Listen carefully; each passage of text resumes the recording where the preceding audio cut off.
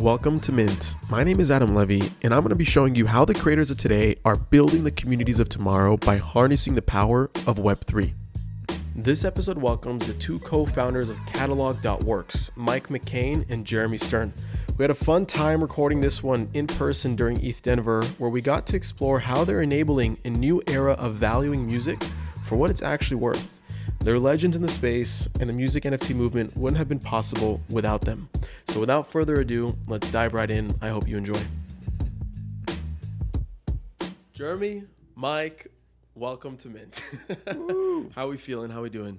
Feeling good. Fantastic. Thank you for having us. Thank you for being on. We're at ETH Denver, end of ETH Denver right now. Give me a quick recap.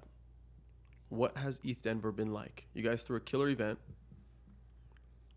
It's been good. It's been good. Yeah, we got the whole team out here. That line to get in was a bit ridiculous. Took 3 hours to get a ticket that I haven't used yet, but it's been solid. Just good to connect with the whole team out here. Yeah, Cool. definitely different than previous years. Like lot more people. Not quite as easy to catch all the things you want to catch. A lot more side events, which has been fun. A lot more FOMO, but really great seeing everyone. Always good to have an opportunity to kick with people, catch up with people, party with people. Yeah. No better experience than partying with people that you chat with and make friends with online. All right, let's dive right in, okay? Who are you guys? Give me a quick intro on yourselves, but more specifically, how did you get into crypto? We can start with Jeremy and then go to Mike. Yeah, so in early 2017, one of my computer science homework partners was like asking if I wanted to buy some stuff off the darknet and looking into it. First step was buying Bitcoin, but I ended up buying some Bitcoin, started looking into other cryptocurrencies. We were roommates in college at the time, so just looking at different options, learning about like Sia coin, Storage coin. At one point, Mike was like, "What's this Ethereum thing? It's only $8 or 80 at the time. $80." April 2017. Wow. Yeah. I was studying, taking classes on distributed networks. Always been a big BitTorrent fan and fan of just like peer-to-peer technology generally. Come from a computer science background, so that was kind of our introduction to it. Went through that cycle, stuck around, learning about different projects, dabbling with development. But I come from, both of us are big SoundCloud heads. Definitely spent a lot of time in kind of golden era SoundCloud, finding a lot of new artists and diving into a lot of those different communities. I make music in Ableton, been DJing since like high school. Play a little bit of bass guitar, but What's your style of music? it's all over. I'll send you some after. Okay. But recently listening to a lot of house, more laid back stuff, some R&B, drum and bass, kind of Cool. all over. Nice. Mike? Yeah, I think for me, I bought Bitcoin in 2013, early on, just like $500, let it sit for a minute. And then like Jeremy was saying, I think I bought Ethereum on Coinbase April 2017, just as like, I had bought a little bit of Bitcoin and I saw it on Coinbase. I had no idea what it was, but I just, threw a couple $100 in. Went on a trip where I was offline for about 2 weeks and came back online, and that Ethereum went from $80 to $240.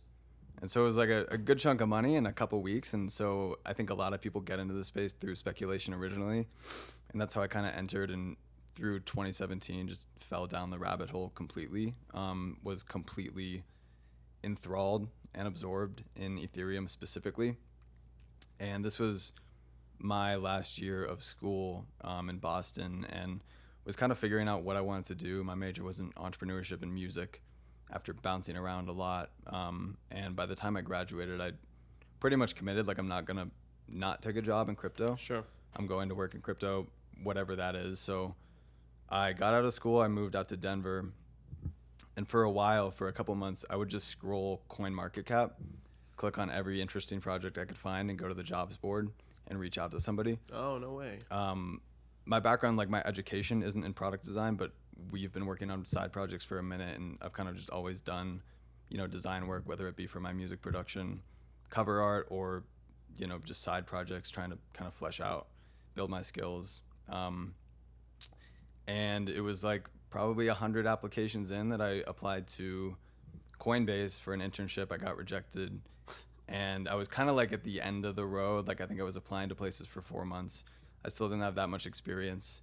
And one of the last applications that I put in was an organization called MakerDAO. One thing led to another. I eventually got an internship. Shout out Henry, who hired me. Really put me on. And like, I ended up working as a product designer at MakerDAO for 3.5 years. And it was a really just incredible experience, the ups and downs of that organization, and really just learning a lot about DeFi. Always knowing, like, again, like, yeah, produce music and DJ a little bit. And music had always been kind of the passion in the background. And I knew I wanted to build something, and also knew I wanted to build it in crypto. So it was all these kind of things happening at once. I was working as a product designer full-time in crypto, was making music, and, you know, working on side projects throughout the years, which we'll get into. But all that kind of combination of things happening in parallel led to eventually, you know, where we're at now. So how did you guys kind of butt heads then prior to Catalog? Was Catalog actually the first thing you guys started building together?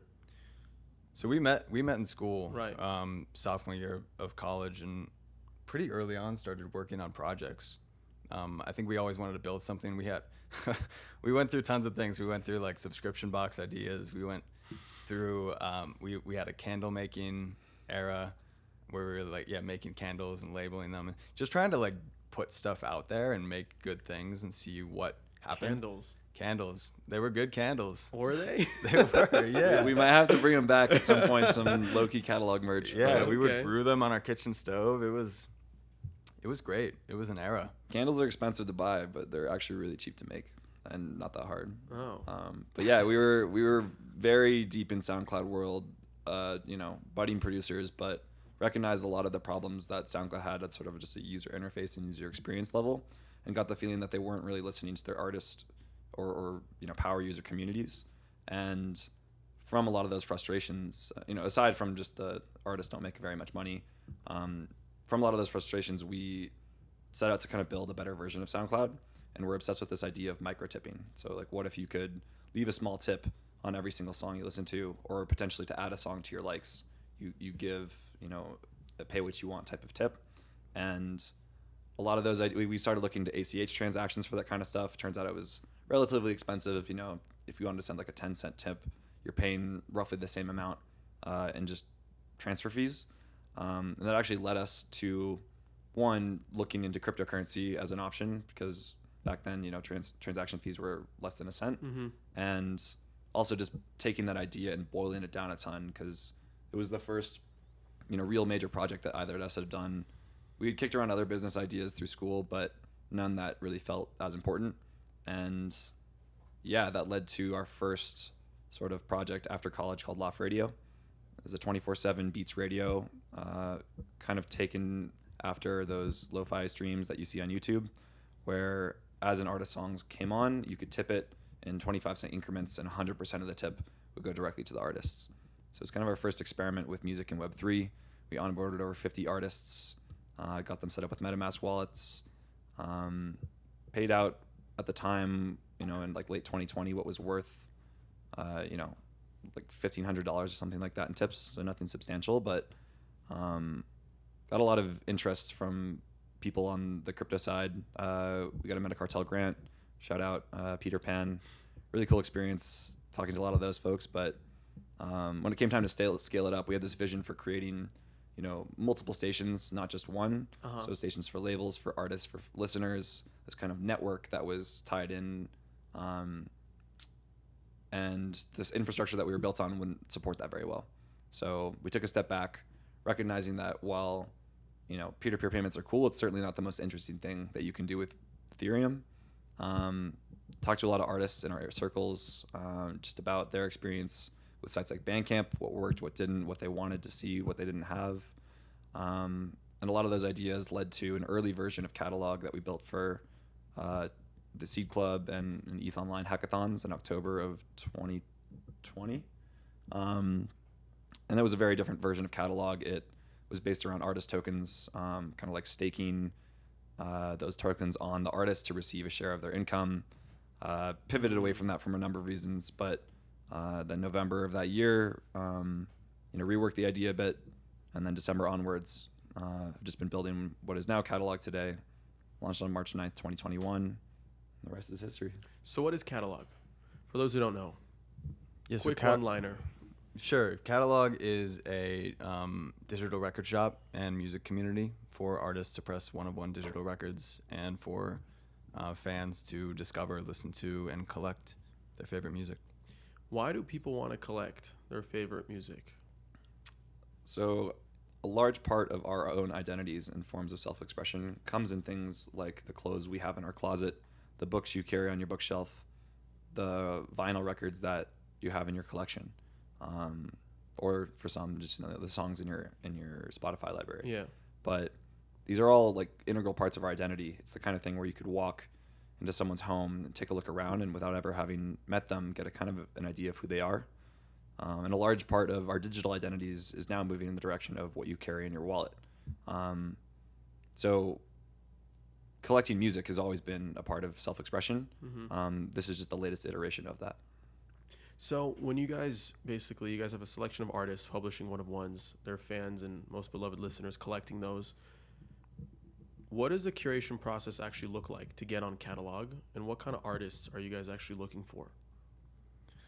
That's a good question. I think early on, like curation is really, really important in this space specifically right now because music NFTs as a market is still relatively young. Sure. Our role looks more like a marketplace today, and what that takes is balancing supply and demand.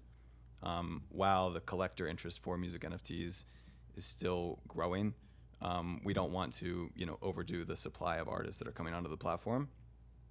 I think the curatorial vision from the beginning was really, at the end of the day, just comes down to the music. How good is this music? And we work specifically with independent artists who aren't tied up in complex contracts that we can't necessarily work within the bounds and tools that we have available. So it's really like the music. We don't look at streaming numbers. We don't look at social media following. We want to put on new artists and undiscovered artists, as well as maybe more well-established independent artists. And I think we value diversity of genre, diversity of geography, diversity of identity. All this is really important, especially we're building what we hope to one day be a shared ownership catalog into a shared platform. Shared Co-ownership, yeah. Co-owned platform, right? Yeah. Co-owned by the community. And I think it's really important that we build up a diverse base of artists so that we're not accumulating all that ownership into a non-diverse group of people. I'm thinking about it because back in the day when vinyls came out, it feels very reminiscent to collecting a physical vinyl, right? Beyond being able to play it, you can show it off. Like, I own this. I've collected this, right? And I'm just looking up a stat right now, and it's like I searched up, are vinyl sales growing in the U.S.? And it says vinyl sales in the U.S. increased from 21.5 million units in 2020 to 41.7 million units last year, according to a 2021 report from MRC Data Billboard, media consumption company, whatever. And I've never collected a vinyl, right? So it makes you think like it's a new medium for a new generation to appreciate music and the collection process behind kind of owning a song that you feel so connected to. Despite actually needing to collect a vinyl to listen to the song, right? It seems like people still enjoy collecting these physical assets that kind of represent a song, right? Do you ever imagine with time music NFTs kind of dying down in terms of collection, just like vinyls did? And I guess like that question is also like pegged to, okay, technology happened, new forms of streaming kind of got introduced. But I guess like, how do you imagine the future of like collection kind of looking like? Yeah, I think it largely depends on like the culture and experiences we create around music NFTs and, whether the ecosystem can create value and create this new economy around collecting. I think there is a long way to go on one level, just on like the social value of collecting a music NFT. And I think that's really important. If there's not spaces to express yourself online through the music that you collect, then we're missing out on a pillar of value that should exist for music NFTs. So I think it's really dependent on in a lot of ways how the ecosystem develops. But I do think, like, I'm more bullish, I guess, personally on Web3 music versus music NFTs particularly. I think there's so many opportunities for, especially when kind of NFTs and DeFi have some sort of convergence down the road, for artists to monetize their work in thousands of new ways. One Records is, again, like a small sliver of a value model in the whole pie of new value models, whether that's through NFTs or streaming money, or any of the other kind of like infrastructure that develops on Ethereum moving forward. Yeah, I think it's worth noting that, collecting music in just its rawest form, while is one really important mission that we're on and a battle to be fought, that there, because of Web3 technology, it enables so many different like new, previously impossible types of models.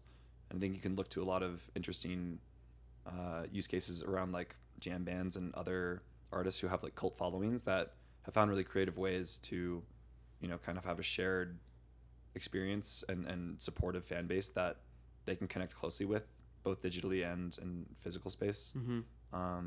That are also just like very valid use cases. But yeah, music NFTs, like kind of a fuzzy word. People throw it around, and it can mean a whole slew of different things. It could mean music videos. It could mean, more like other collectibles that surround music. But the mission we're on is very focused around bringing value back to music itself. Yeah, I love it. What's up, guys? Adam Levy here. Sorry for the quick pause. I wanted to give some love to our 2 NFT sponsors that are making this episode a reality. They are Coinvise and Polygon Studios. On Coinvise, you can create a personal or community-owned social token on Ethereum or Polygon. Coinvise also helps you create incentives through token rewards and bounties, NFT business models, and bot integrations for Discord. Discover more today by visiting coinvise.co. Polygon Studios is the gaming and NFT arm of Polygon, who's focused on growing the blockchain gaming and NFT industry while bridging the gap between Web 2 and Web 3 gaming. The Polygon Studios ecosystem comprises highly loved blockchain games like OpenSea, Upshot, Avagachi, Zedrun, Skyweaver, Decentraland, and Decentral Games. If you're a gamer, builder, or NFT creator looking to join the Polygon Studios ecosystem, get started today by visiting polygonstudios.com. All right, back to the episode. I want to talk more about macro discussions. Okay, so what happens when somebody actually uploads the same song on chain? Like, how are disputes handled? Excuse me. Of course, we can look back and see which one was uploaded first, right? It's a given, but it's on chain now. Like, it's forever there. It could accumulate money, right? It could accumulate revenue that then is not associated with the initial person that uploaded the song. So how do you guys kind of think about that at Catalog and then the music industry on chain at large? So what you're talking about is largely an identity problem, which is not specific to music NFTs, but to the space at large. And it's also one of the main reasons why we've been curated or one of the many reasons we were curated at this time is that it's a very unsolved problem even in Web 2 music to prove that, hey, I am the original rights holder for this, and that person is wrongfully making money off of my music. Sampling has a whole gray area with that, but purely just, hey, I uploaded a Kanye song. It can be really difficult to, like, there's things you can do to look at like content fingerprinting and try to prevent that at a UI level, but ultimately if there's nothing stopping someone from using permissionless tools to upload a Kanye West song and sell it. So with that in mind, I think that there's a lot of things that can be done in general to improve identity on chain. It's a different problem space to tackle. Right, but with regards to music specifically, we take sort of your standard like run-of-the-mill steps with regards to like terms of service and identity verification on our end internally. But I think that's going to need to be improved as we hit scale. Yeah. Anything to add to that, Jeremy? I mean, Mike, excuse me. That's all good. No, I think that about hits it. I mean, it's a very difficult problem to solve, and like Jeremy mentioned, it's a problem that's pretty much just an extension of problems that exist today. Blockchain does not solve this, and until we have, I guess, more rigid decentralized identity systems, it's going to continue to be, a manual process. At least for us, I think there is an opportunity to decentralize this process and kind of give the opportunity or the responsibility of arbitration to the community, to handle these things in a decentralized way rather than a core team. But again, that's an entirely complex and system and complex problem to solve. Yeah. For those less familiar with music, NFTs, and our artists kind of entering Web3 right now, they're overwhelmed with all the buzzwords and all the processes from MetaMask to uploading to minting, etc. A lot of them just understand streaming platforms, right? And when they come to cataloging, they try to understand, okay, what is catalog and how do I kind of think about it from a bigger picture?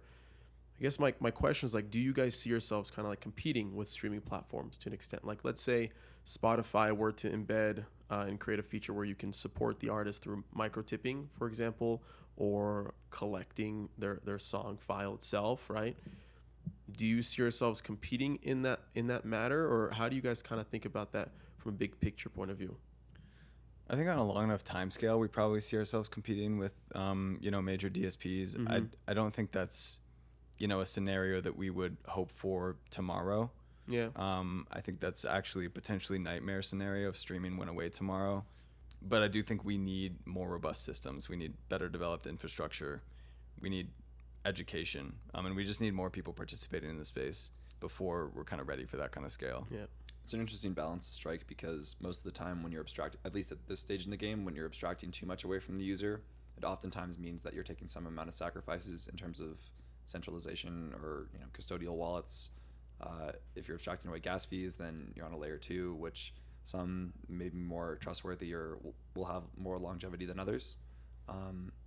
So yeah, we're in a tricky. The stage is still in its infancy, or the industry is still very much in its infancy, and it's always important, I think, to step back and remember that, hey, it's still kind of the first inning. We're in the sort of dial-up era phase of things. Which is crazy to think about. It's exciting. Yeah. It's very much like a blank canvas that Yeah. we all get a chance to sort of collectively paint. Yeah. And just endlessly grateful to be building in this space for that reason. Yeah. On that topic of infrastructure, do you think the music industry needs its own protocol? Interesting question. I mean, there are some amount of like protocols that exist today in terms of how money is how money is moved around from the pockets of everyday people who are using Spotify to when a song is played on the radio or licensed via sync. It's all has some amount of standards moved around, but admittedly they're pretty garbage. It's not very clear, or rather, like there's a lot of black boxes where money gets lost and people are always having to chase things down. Putting a lot of those movements on chain is undeniably, I think, a net positive for musicians. Getting paid instantly and transparently would be a huge step forward, and there's a lot of cool companies working on stuff like that today. But to sort of broad strokes generalize, it's, I think, difficult to say that there's any one sort of proven way to monetize music. We're doing things one way in a catalog, and I think there's no shortage of possibilities there. So in terms of a protocol for music in Web3, it feels like there's going to be many rather than just sort of one overarching standard. Yeah. What do you think, Jeremy? Mike, excuse me. I'll leave it there. Leave it there. So do you think the end goal of all this is to kind of build a trustless music industry? Because there's a lot of human error throughout the day-to-day, from assigning rights to contracts to the DSPs and associating royalties to people. The list goes on of just like different human error and touch points that kind of get many people screwed over. Would you agree the end goal is to create a trustless music industry? And when you even hear trustless music industry, like what does that really mean? It's like two questions kind of thing.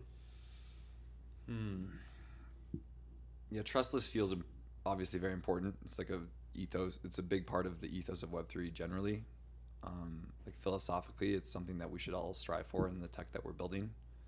I think a big part of that is owning the tools that you use in your day-to-day, so that we don't have to trust that SoundCloud has our best interests at hand, but that we can actually, if they do something that we don't like as users, that we can have a say in that, and are incentivized to act in everyone's best interest. I would say that like the term gets thrown around a lot even in the context of like permissionless, and in permissionless systems, you know, like I was saying earlier, I can go and upload a Kanye West song and sell that, and if there aren't the right checks and balances in place, I'm going to make money off of that. Yeah. And probably someone high up is going to, like, the music industry has a long history of suing or buying out disruptive technologies, and I think this is absolutely no different. So to do things trustlessly can enable your doing things too trustlessly, I guess, or too permissionlessly can open up a lot more risk for platforms like us. And I think taking an approach that's more akin to, like, say, like the Pirate Bay or like Audius or something like that, something that is truly, you know, unable to be stopped, that is immutable, is a step in that right direction. But I don't know, it's a nuanced topic. Like, Yeah. the more permissionless tools that you have, the more powerful things you can do. And some people might use that as a tool, and some people might use that as a weapon. So there's also a huge responsibility when building this space to, you know, make sure that people are, you know, doing things, moving ethically, like Yeah. putting the right stopgaps in place to try and prevent the wrong people from, you know, making money off the backs of others. Yeah.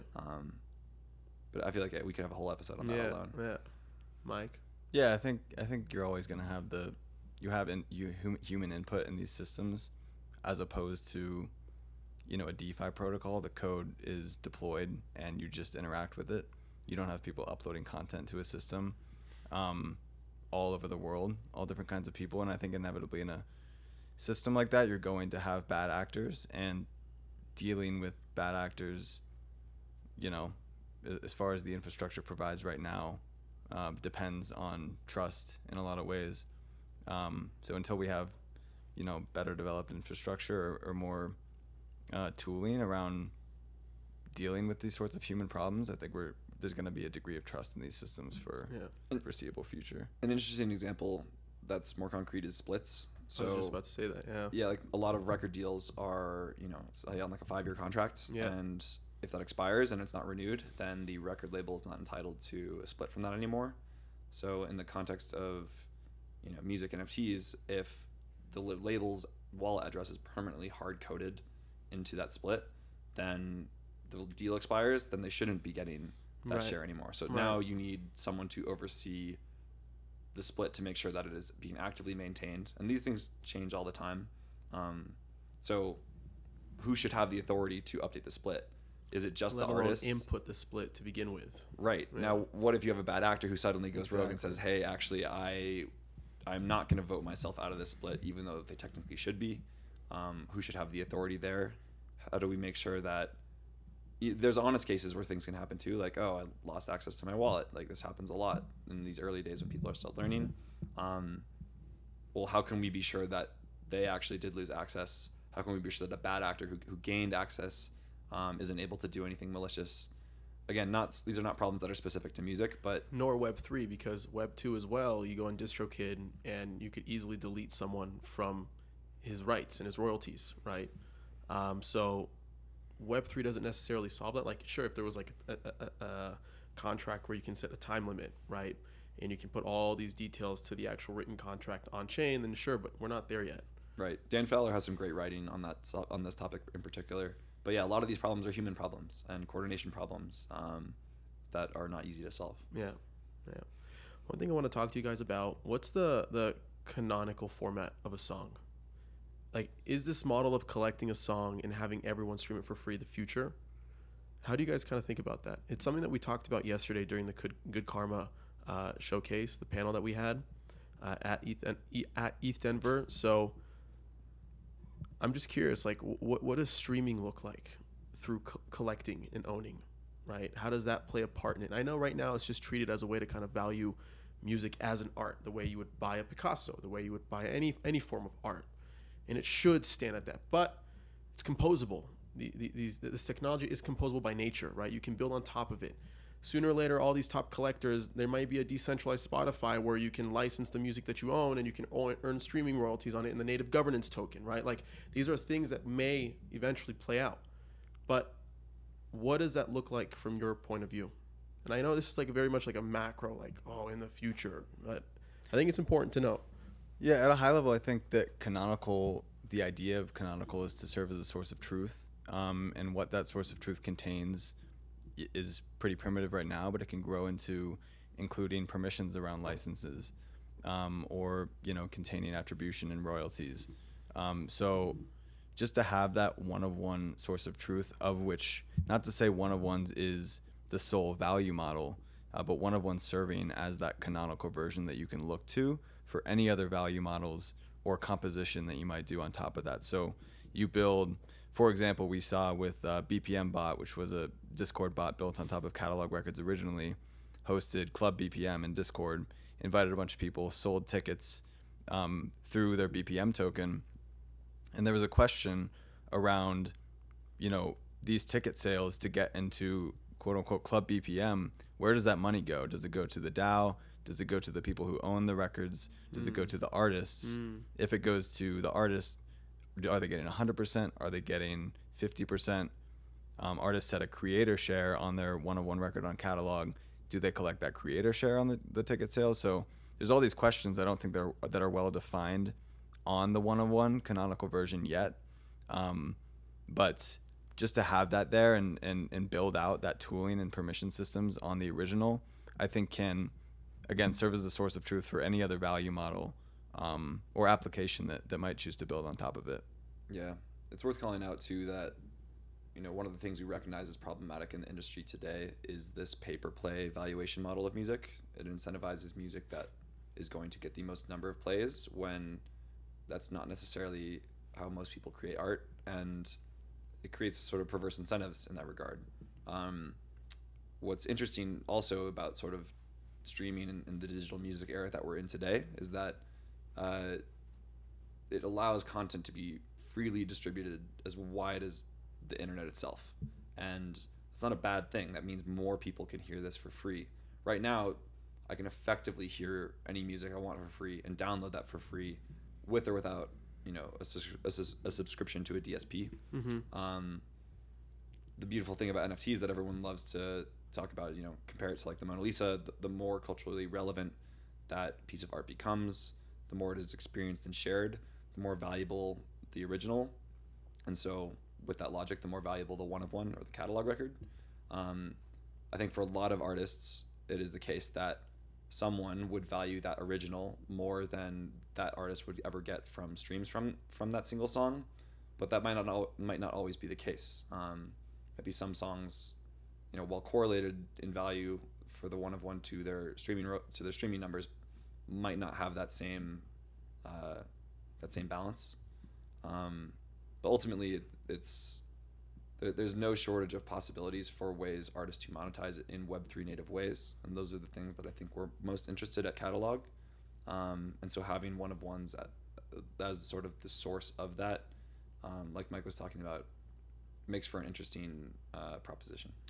Yeah, and shout out Holly Herndon and Matt Dryhurst on the per play valuation model idea. I think they really helped kind of like seed that idea into the culture and popularize the idea that this value model is singular and it may work for some artists, but it is not the way that we should be universally valuing music.